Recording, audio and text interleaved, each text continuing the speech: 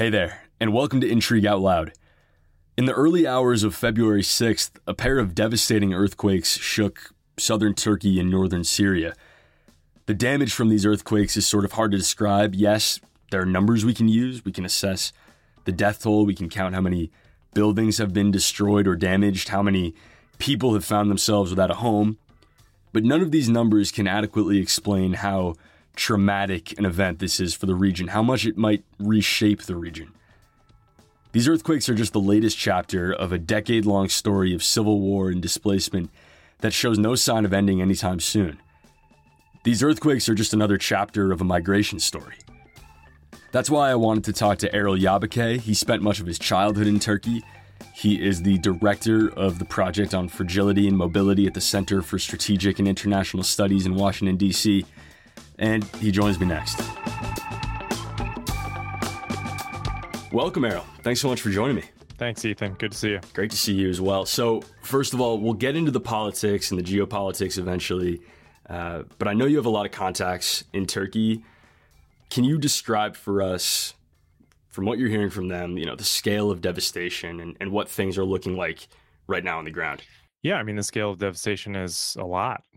It's really, I think the word unprecedented gets tossed around a lot and may or may not apply to this, but look, a lot of people are suffering right now, and it sort of came at the worst possible time. Not that there's ever a good time for a massive earthquake to hit, but it's the middle of winter, particularly harsh winter. It hit in an area where there are already millions of traumatized Syrian refugees. And it hit in a part of the country, at least in Turkey, and I would imagine in northern Syria, that wasn't particularly earthquake proof, despite Turkey in its entirety being an earthquake zone. So I think this was just one thing after another just led to the extreme devastation that we're seeing. I mean, you've got almost 50,000 people who have lost their lives, and that number could go up. Just for context for people, the 1999 earthquakes, which were almost as large and hit actually a much more populated area, there were about 20,000 people or less that died from that. And so this is certainly on a scale that Turkey hasn't seen in a very, very long time. Can you break down the death toll for us? I mean, do we have a sense of how many people have been killed in total, and then how many people have been killed in Turkey versus Syria, and whether responders are still searching for people under the rubble? Yeah, so we're recording on February 20th, and it's been 3 weeks now, and I think the rule of thumb is that a human can go 3 minutes without oxygen, 3 days without water, and 3 weeks without food. And we're at the 3-week mark. And so, over the weekend, we saw some really miraculous people being pulled from the rubble and dogs being pulled from the rubble and other things. I think, unfortunately, those good news stories are going to become rarer and rarer until they're ultimately gone. About 46,000 deaths, I think, is what I was seeing before we started recording, and it seems like about 40,000 plus of those are from Turkey. The rest are from Syria. I think those are probably an undercount, certainly on the Syria side, and we can talk about Syria. It's a really inaccessible place where this struck. And it's obviously a region that's dealing with its own historical problems since the Arab Spring and the Syrian civil war. So I think we don't know exactly on the Syrian side. I think the Turkey count is probably relatively accurate, but I think as we move from search and rescue to recovery and rebuilding, which is sort of the next stage, after about 3 weeks, you, like I said, anticipate not being able to find people, unfortunately. And so you kind of come in with the cranes and the bulldozers and try to actually clear off. And I would imagine, there's still going to be thousands of people who are missing into perpetuity. So let's start in Syria, where, as you've said, as you hinted at, the confirmed death toll has been significantly lower than the death toll in Turkey. Beyond a potential undercount, Why is that? Who lives in that part of the country, and what's it like there? Yeah, I mean, this is a part of Syria that has uh, really been on the front lines of the Syrian civil war. This is where the Assad regime in Damascus has the least amount of control. This is where the rebels are. This is where sort of those Islamic extremist groups have been roaming around. Northeastern Syria is where the Kurds are, and so the sort of more autonomous Kurdish region is in the northeast, and that wasn't as affected by the earthquake. But this northwest region that borders Turkey is where, imagine there's millions of Syrian refugees in Turkey right now, and a lot of them are in this area. So you can imagine that there are internally displaced people that are just on the Syrian side of that border, right? And I think last thing I saw was over 4 million people in that part of Syria are still in need of humanitarian assistance, and that was the day before the earthquake. So you can imagine that these are people who are living in places like Aleppo that have essentially been destroyed by the civil war, and now you've got the few hospitals that were up and running to address the casualties of the civil war, which is not over yet. I think there's been movement in the international community, especially in the Middle East, Syria's neighbors, to kind of move on from Syria, and there's certainly Syria fatigue in the aid community and the diplomatic community. It's just been such a quagmire for so long, but it's not a quagmire for the people that are there. I mean, they're suffering, and they were before the earthquake. So I saw something that about 200,000 people are homeless in that part of Syria. I gotta believe that that's an undercount, and a sort of a broad approximation. There's this is just one thing after another for these poor folks. Right. So, I mean, this is a region of the country where so much of the fighting over the past decade has taken place, to where so many internally displaced people have fled. How will this event impact flows of migrants from Syria to Turkey, which of course has taken millions of refugees since the start of the war, and importantly, between Syria and Europe? Yeah, I think this is the $1 zillion question that every European leader would like to know out of this. It's something that I'm sure President Erdogan in Turkey is also thinking about. I think right now borders remain fairly closed, and the damage to the infrastructure is pretty significant. And if you think about it, the Syrians from that part of the country would seek refuge in Turkey. Well, the part of Turkey that they sought refuge in is now largely destroyed. And so they would have to go further into other parts of Turkey, and it's Istanbul, which is where a lot of kind of relatives of Syrians are. I think around half of the Syrian refugees have made their way into the super city, broader Istanbul area. And Istanbul remains off limits to people. The way that it works is like if I'm a Syrian refugee in Turkey, I get assistance. I can sort of live quote unquote safely, but I can't move. I don't have freedom of movement to go wherever I want within the country. And so that's sort of problematic, because the only places that these Syrians can go are really these, places that have been in the epicenter of the earthquake. So I think the Syrians in the Northwest are really caught between a rock and a hard place. If they can't go to Turkey, are they going to make it to Europe? Your guess is as good as mine. Can you remind us quickly, why are there so many Syrian refugees in Turkey? What is the interplay here between Syria, Turkey, and Europe? Definitely. When the Syrian civil war broke out around 2011, this is sort of the broader Arab Spring was going on.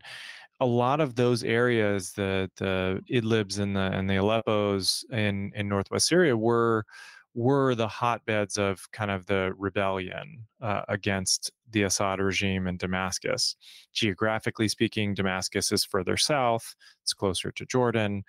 And these areas, including the Kurdish areas, were further north. bordering Iraq and Turkey. And so if civilians are getting caught in the crossfire, they're going to go to wherever they can to seek safety. And for years and years, Turkey was the safest place for them to go.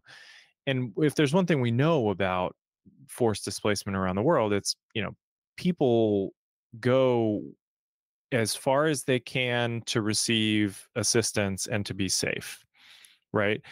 Nobody wakes up in the morning and says, I want to be a refugee.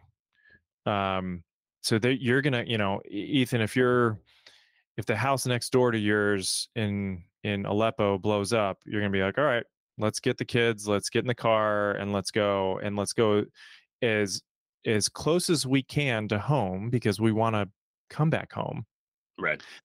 but not so far that, or not so close that we're still at risk. And that for so long was Turkey. And Turkey still to this day, I believe, has the largest per capita um, number of refugees out of any country in the world. And so, kudos to Turkey for accepting all of those Syrian refugees. I think what we're seeing now is, and I think this is the outstanding question for the European governments as they're looking at this, is like, look, Turkey's dealing with problem after problem after problem. It's the economy, it's inflation, and oh, by the way, it's the Syrian refugees and now the earthquake. And it just is one thing after another for Turkey. And so at what point does Turkey be like, look, we can't deal with this anymore?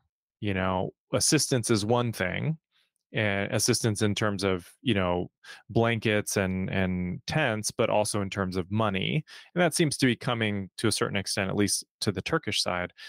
But at some point you got to provide places for people to live and kids to go to school and all that stuff. And so I think the longer this goes on, the harder and harder it's going to get. And if you think about it in terms of just kind of like a clogged pipe sort of building up with water, it's at some point it's got to release, and I don't know what that release valve is. It's been Europe in the past, but who knows? Right. I mean, to your point, the grand bargain here that we saw in 2016 was that Europe would pay Turkey to accept migrants that it wasn't willing to accept. And, to your question, is that going to change? It doesn't seem likely, or that Europe is ready, willing, and able to do that given war raging in their eastern flank. Yeah, I mean, I think Brussels and Ankara would both take issue with your framing there, but essentially that's what it was in 2016. I mean, the Turkish government is well aware of the burden that it is bearing, and it is pretty quick to remind folks of that burden. And so I could see them potentially trying to leverage this into a grand bargain 2.0 or something like that. I don't think we're there yet. I think this is still so fresh that anybody who tells you for certain what's going to happen is either delusional or lying. You have an amazing map in your recent article for CSIS. That's the Center for Strategic and International Studies that we'll link to in the show notes, that shows how close the earthquake's epicenters were to major refugee locations in southern Turkey. What were living conditions like for refugees there? I think the living conditions for the refugees, again, this has been going on since 2011 and it's 2023 now. And so you've got, babies who were born to refugee parents who are now almost teenagers. And I think the reality is that as much as many of these Syrians would have liked to have gone home, their kids are growing up going to Turkish school and speaking Turkish. A lot of the Syrians have gotten work in that area. Look, Ethan, this is a part of Turkey that like 10% of Turkish GDP comes from this region that was hard hit. 9% of Turkish exports come from the same region. So there's, it's rural, it's industrial, but that means there's a lot of jobs. Not to say that every Syrian has a job there, and then there's not issues between Turks and Syrians, but the governments, the local governments in that part of Turkey, I think have done a reasonably good job at trying to deconflict the normal tension when there are displacement scenarios. Obviously, it strains resources. There's one town called Kilis right on the border between Turkey and Syria that doubled in population. They went from 100 to 200,000 people. And so you can almost overnight, right? And you can imagine the strain that that puts on uh, on that host community. Look, I think life has been challenging, of course, but what you don't see in that part of Turkey is a ton of refugee camps, for Mm. example. You've got um, Rohingya in Bangladesh in the largest refugee camp in the world. You've got Uganda's got massive sort of Congolese and South Sudanese refugee camps. Kenya's got, multi-generational refugee camps. I think that's not what we're seeing in Turkey. We're seeing more of kind of a assimilation into the local communities there. Not to say that it's been easy, but that's certainly what it was like. Now, that means that a lot of these Syrians that were there were in some of these buildings that just collapsed, right? So, like, not that I wish a refugee camp and a tent on anyone, but a tent collapsing is very different than a 16 story apartment building collapsing. Yeah, I mean, I think that seems to me to be the link between the abnormally high death toll in Turkey and the lower death toll in Syria. In Syria, so much of the infrastructure and so many communities were already broken. In Turkey, these were somewhat hastily made buildings, right, that just collapsed on people because they weren't built to sustain an earthquake of that magnitude. Yeah, which is criminal. Let's call a spade a spade. I think in Syria, it's not just the destruction; it's sort of lower population density. And I think in certain of these towns, like I said, especially after the Syrians came, not all of the Syrians that came to Turkey were poor. Right. I think people forget that actually Syria and Syrians had lots of money back in the day, and they would come and they would invest in Turkey and they would buy factories and everything. So a lot of those folks would come early in the civil war, and they would invest in these parts of Turkey. Well, contractors saw that, builders saw that, and they said, okay, let's make these places more dense. Let's build new housing. The Turkish government didn't want to do tents and they didn't want to do refugee camps, so that was an economic opportunity for these builders. I mentioned that the poor construction, despite Turkey sitting on multiple fault lines, is criminal, and I do believe that. But I think one thing that's not getting as much attention as it probably should is that enforcement of standards was also low, right? Like, this is not just contractors cutting corners.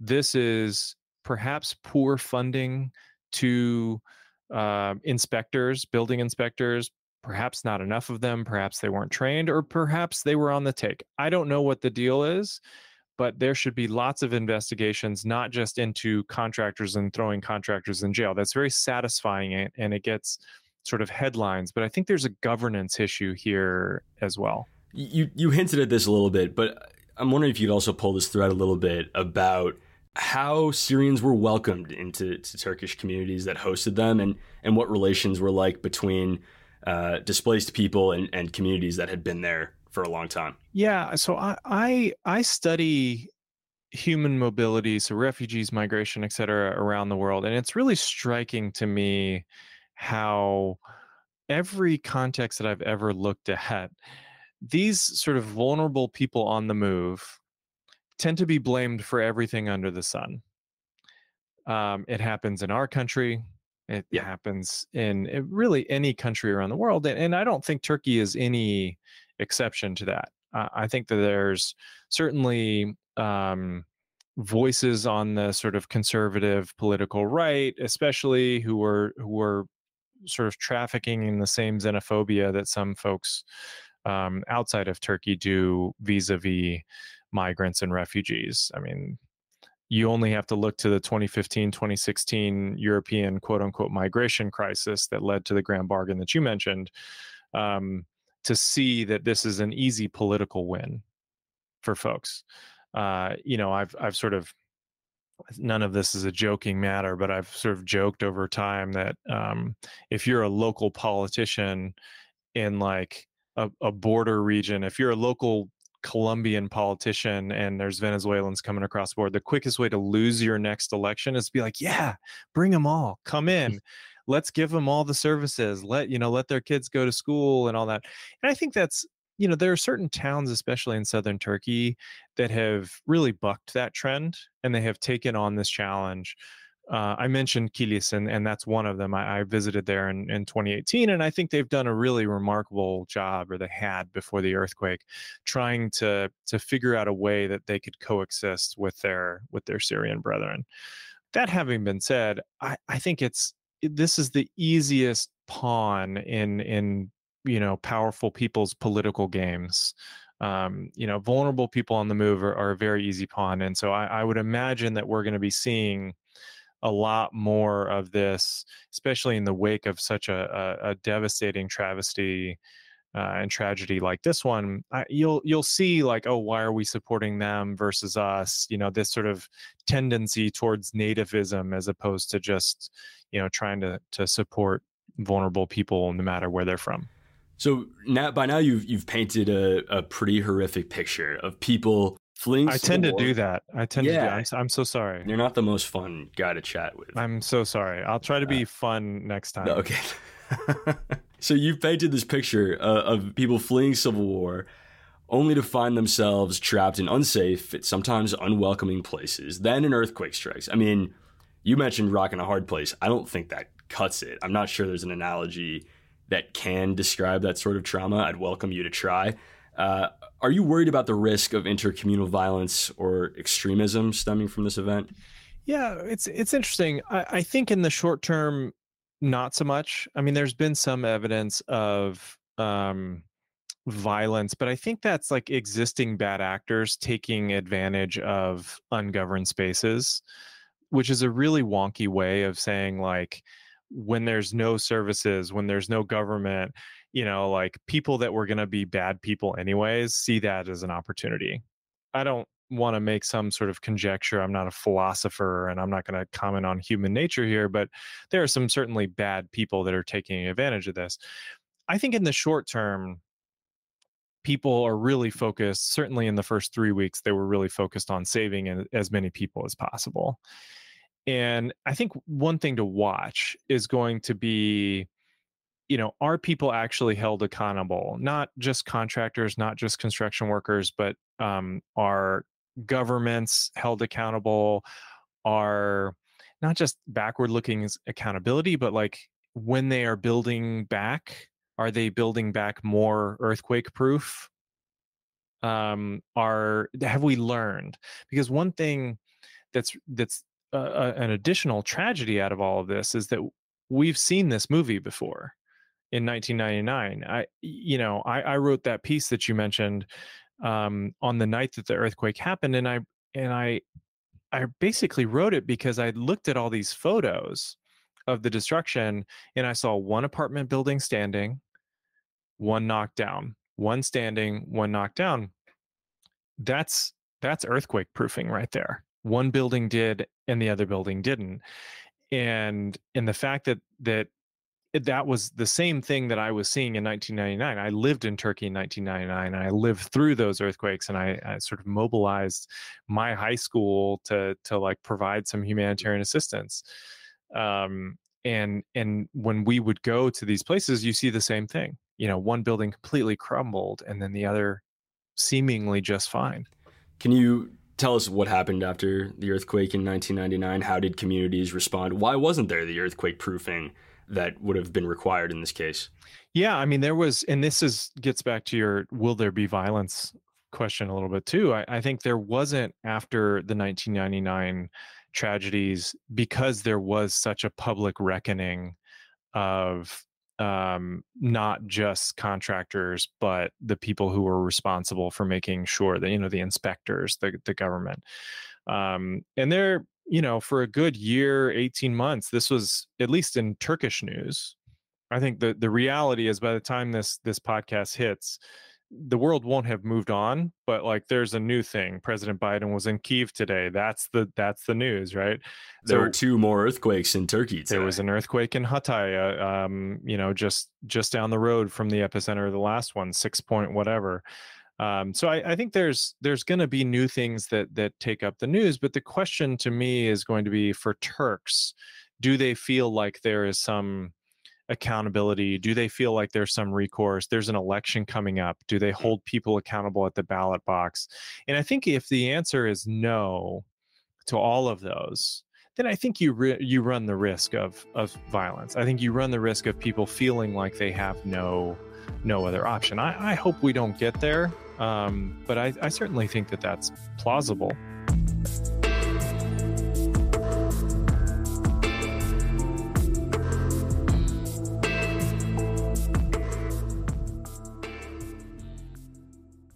Today's show is sponsored by one of my favorite newsletters, 1440. The team from 1440 monitors scores of news sites to find the stories that matter the most, from science and culture to business, politics, even sports. They then pull the most important pieces together into a single digest every weekday morning. Check out the link in the show notes to learn more. Let's broaden the scope. Let's talk about diplomatic, geopolitical implications.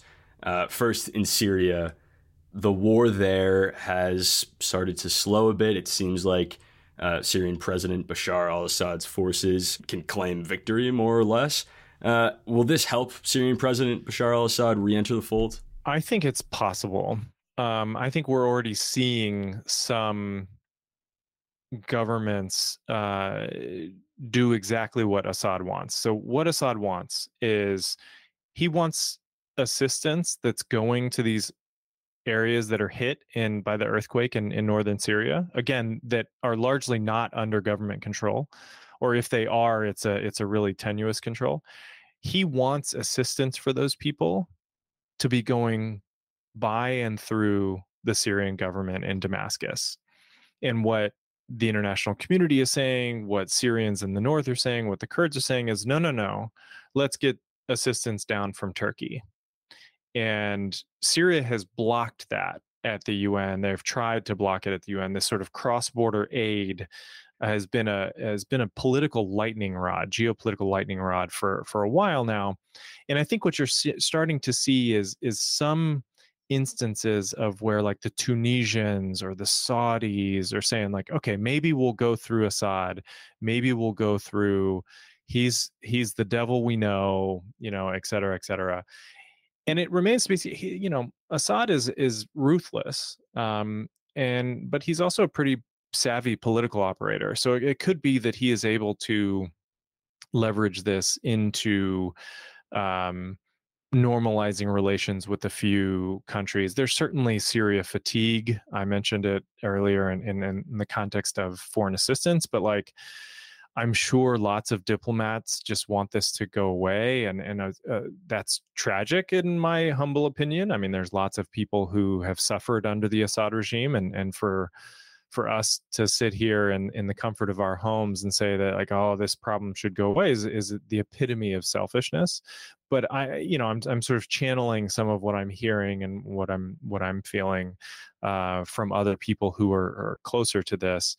So I think long-winded way of saying this could actually be, you never want to talk about opportunities in a time like this, but for Bashar al-Assad, it certainly could be a geopolitical opportunity. I read something that a Syrian refugee in northwest Syria said sort of like this earthquake achieved what Assad wanted to achieve for a decade and just utterly wiped out any will to resist, destroyed people's homes in a way that human-made disasters couldn't. This natural disaster finished the job. You're seeing this in eastern Ukraine as well, right? Like the hollowing out of infrastructure, the inability for civilians to live there is sort of the goal.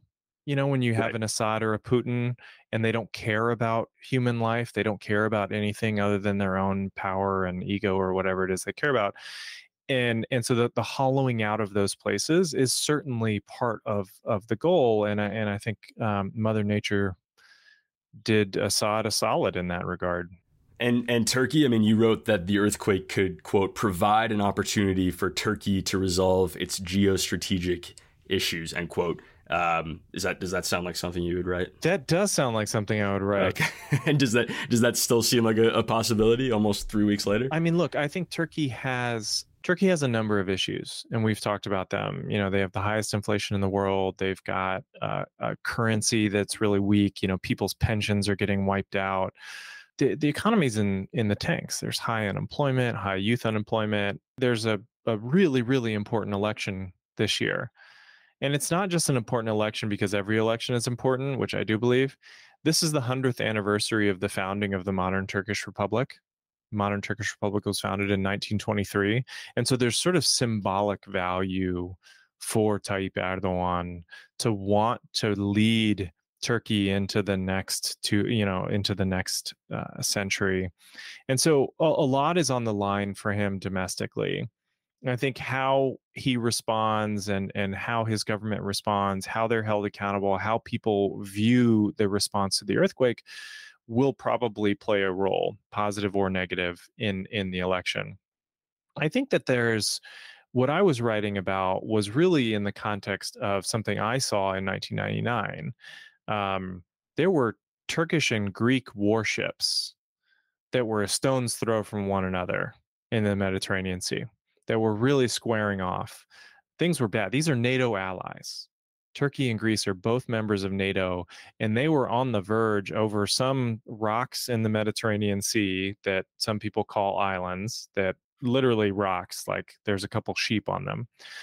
They were, going to go to blows over this. And not to say that that's where we are now, but Turkish and Greek relations are not super great right now. And there's been lots of challenges. And so what we saw after the 1999 earthquake was Greeks immediately sent search and rescue teams. There was actually a subsequent earthquake in Greece. Turkey reciprocated. Not to say that everything was hunky-dory afterwards and they were all friends and held hands, but like it did de-escalate tensions. And I do think that there's an opportunity, at least in the context of Greece, for that to happen.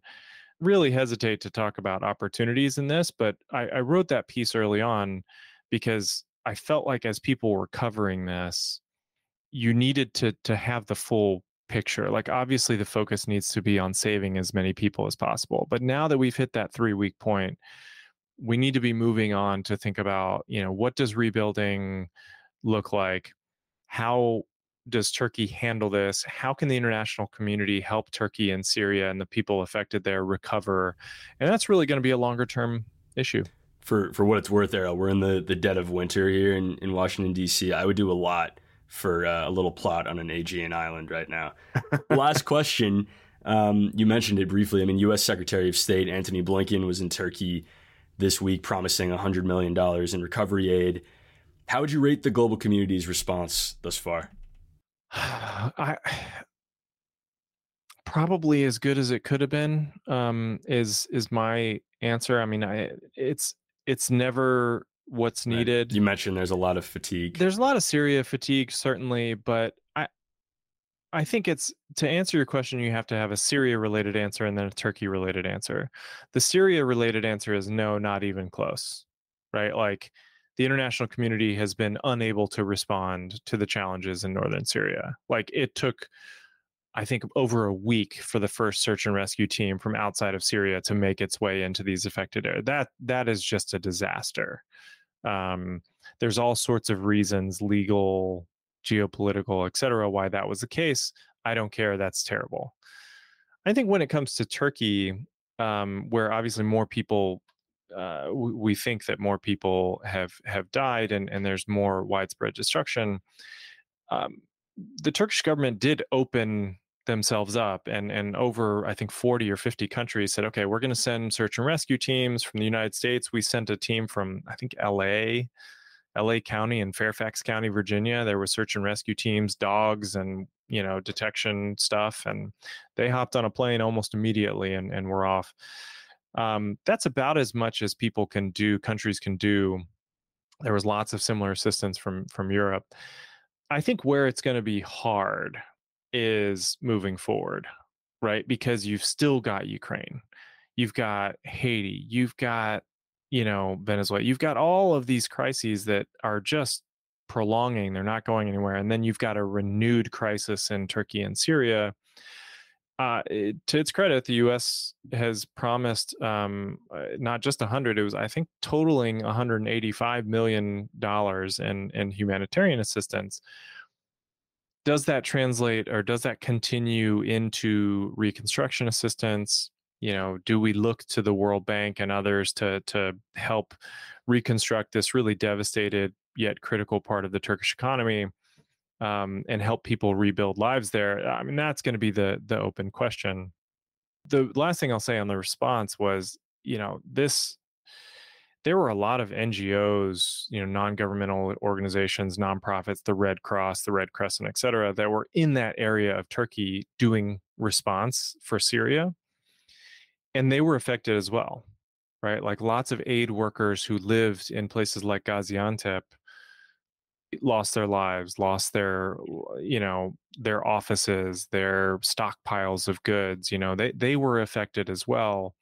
It's really hard when an earthquake happens to respond quickly, because when you respond to another type of disaster, you can pre-position stuff. And there was stuff, tents, blankets, even some non-perishable foods that were in warehouses across that region of Turkey.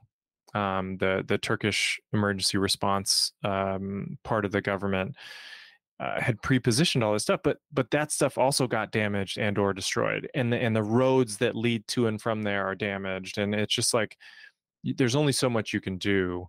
So the folks that came in with the helicopters were able to do, like the U.S., were able to do some stuff, but obviously it's never enough.